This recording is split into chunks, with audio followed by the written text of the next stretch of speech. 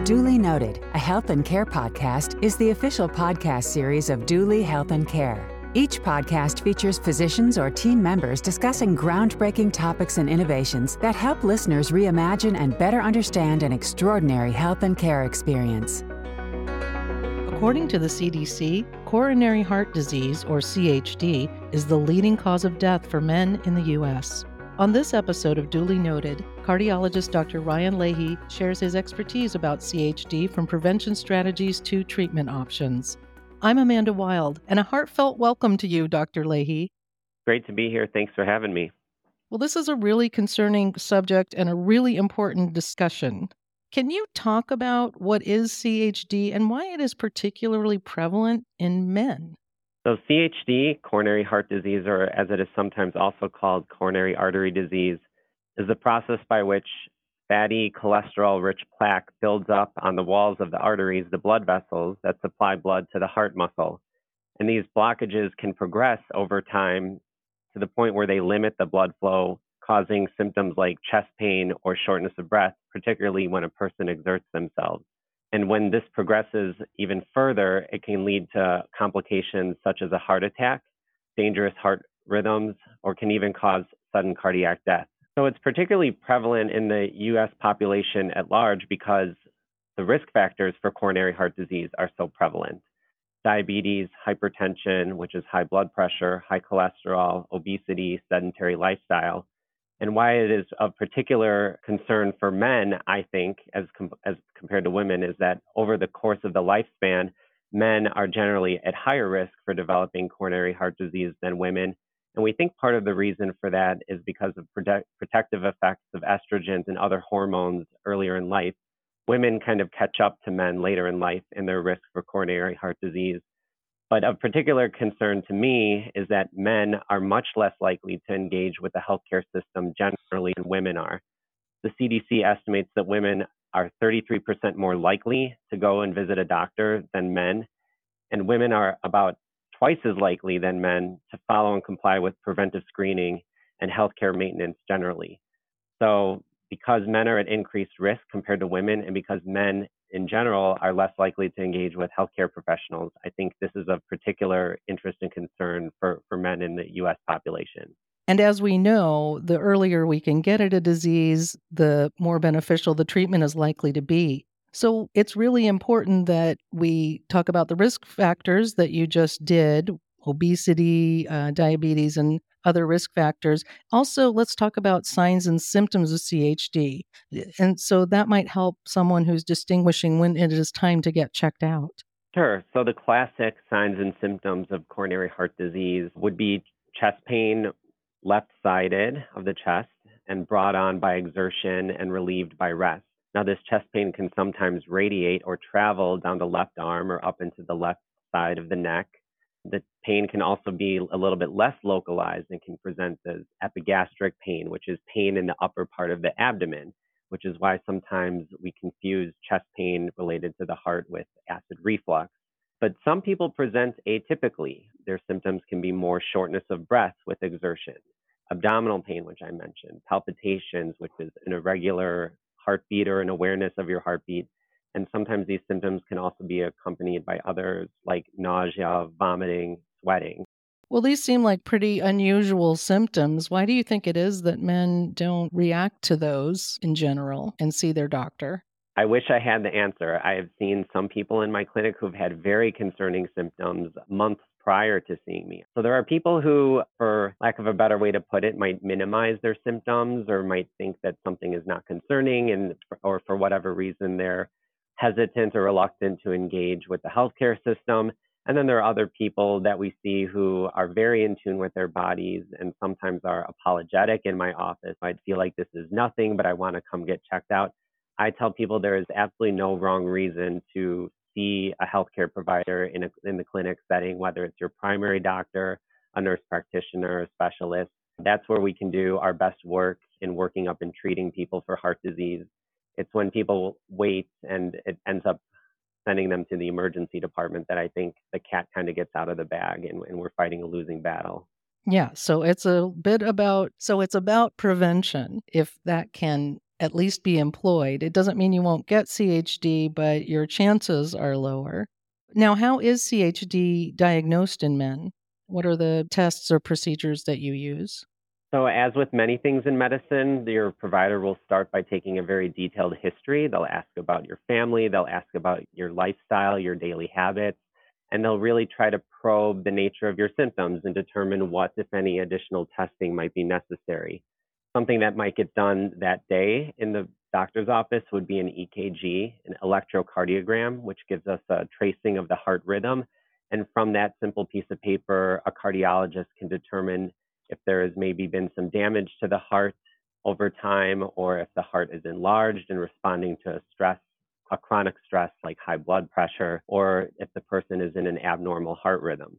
More in-depth and detailed tests might be something like a stress test, where the patient is asked to come back and do exercise on a treadmill or undergo stress testing with the administration of a medicine which stresses the heart.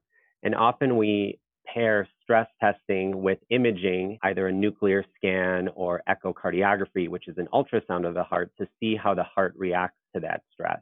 Additional tests might include something called a coronary angiogram or coronary angiography. This is where specialized cardiologists will use wires and catheters, often inserted through an artery in the wrist and moved up towards the heart, to get very detailed pictures of the heart blood vessels and the anatomy of the blood supply to the heart under special X-ray. And one particular imaging technique, which we are expanding our capacity for in the Dooley organization, is cardiac CT. And this is a specialized CT scan, which can actually give us much of the same information as a coronary angiogram. It's less invasive and can actually be more sensitive, meaning that it's more likely to pick up severe coronary heart disease than a stress testing would be. So I think that this is going to be practice changing over the next 5-10 years. We're going to see CT scan continue to play a much bigger role in the detection and diagnosis of coronary heart disease. Yeah, the technology is advancing and non-invasive procedures are happening more and more. And if CHD is diagnosed, what are the available treatment options? So depending on the severity of the disease, the treatment strategy is something that will be formulated between the patient and their cardiologist. At the time of diagnosis, for instance, if it's in the cath lab during coronary angiogram, the cardiologist might decide right then and there to put a stent, which is a small metal tube, into an artery to help alleviate a blockage and hold it open. If the disease is also severe enough, there might be a recommendation for bypass surgery. And at that point, a cardiothoracic surgeon would become involved in the patient care. And for more mild to moderate disease, we often take a step back and we have a discussion with the patient about how we can use medications and lifestyle changes to prevent the progression of coronary heart disease, to manage the symptoms of angina or chest pain or shortness of breath with exertion if they do exist.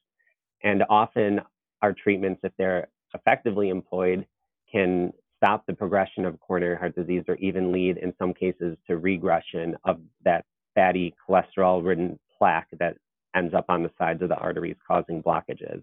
Okay, so I was just going to ask if that is reversible. It can be, it sounds like.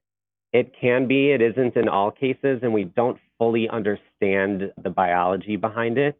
Mm-hmm. But the CDC estimates that about 90% of cardiovascular disease is preventable. So you mentioned prevention before. Prevention is the name of the game. I try not to wow my patients with all the technology and the fancy techniques that we have now for diagnosing and treating coronary heart disease, because I think it takes emphasis sometimes away from the fact that prevention is still the most powerful tool that we have to help people lead longer, healthier lives free of heart disease. If someone suspects that they do have a heart condition, should they see a cardiologist or their primary care provider? So I always think that a primary care provider is the best step for any patient who is worried about their heart. Heart disease is so prevalent in this country, and the risk factors are so prevalent in the people in this country, that primary care doctors are very attuned to picking up what are concerning symptoms and knowing when to refer to cardiologists.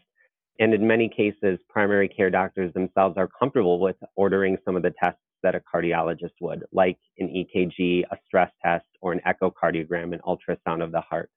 So I see many patients who don't have a primary care doctor who come to me directly, which is fine. But I also see a lot of patients who, by the time they come to me, their primary doctor has already ordered a lot of the testing that I would have. And what I'm doing is just having a discussion with the patient about those test results, having a discussion about if any additional testing is necessary, and formulating a treatment plan. So the nature of the United States healthcare system is that there's a lot of specialties, and even within those specialties, there are subspecialists.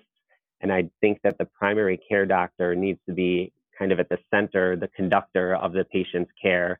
And so they are always the best portal of entry when something is going on in the patient's life, and their concern over their heart is no exception. And Dr. Leahy, can you talk a little about the medications you use to manage CHD? Sure. So, in addition to using medications to manage the risk factors, such as high blood pressure, diabetes, high blood sugar, the cornerstone of treatment of coronary heart disease is the management of cholesterol levels, and we use a class of medications called statins for those. And now I know many people in my office often come in saying they're concerned about side effects of statins, or that they feel like they've not been able to tolerate statins in the past. And we really work hard with them to find some dose of some statin that they can tolerate.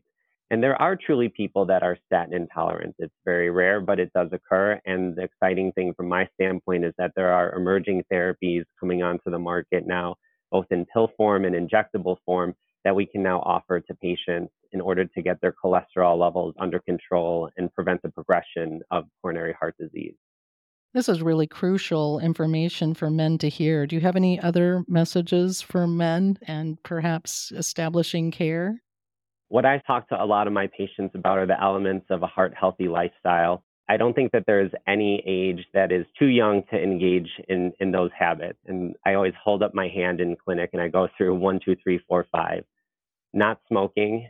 So between 1 in 8 and 1 in 10 US adults still smokes in this country, which is mind boggling to me. Really trying to minimize the amount of alcohol that a person is drinking. We say moderate alcohol intake is probably 1 to 2 drinks, 1 to 2 occasions per week. And then engaging in regular exercise. I don't get fancy with my recommendations for people's exercise. I say try to exercise 2 to 3 hours a week, something you enjoy, something where you're raising your heart rate and breaking a sweat, whether that's an uphill walk, a treadmill, stationary bike, rowing machine. Just get moving. It's better than not exercising at all. And then trying to maintain a healthy weight, which should be a discussion between that person and their doctor, what that exactly means. And then following a heart healthy diet, which is a diet that emphasizes the consumption of plants, fruits, vegetables, whole grains, trying really hard to refrain from meat and animal products. Healthy lifestyles where it all starts, right?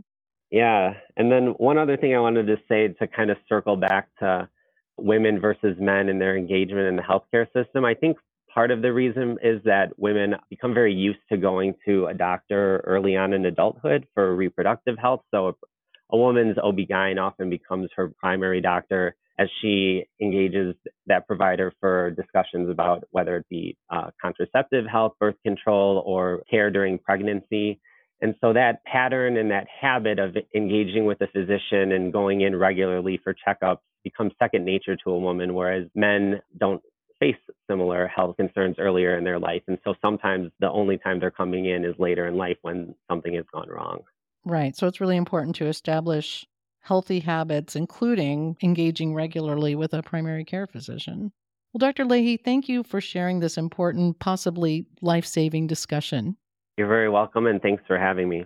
That was Dr. Ryan Leahy, cardiologist at Dooley Health and Care. For more information, visit dooleyhealthandcare.com. And if you found this podcast helpful, please share it on your social channels and check out our full podcast library for additional topics of interest. This is Duly Noted, a health and care podcast from Dooley Health and Care.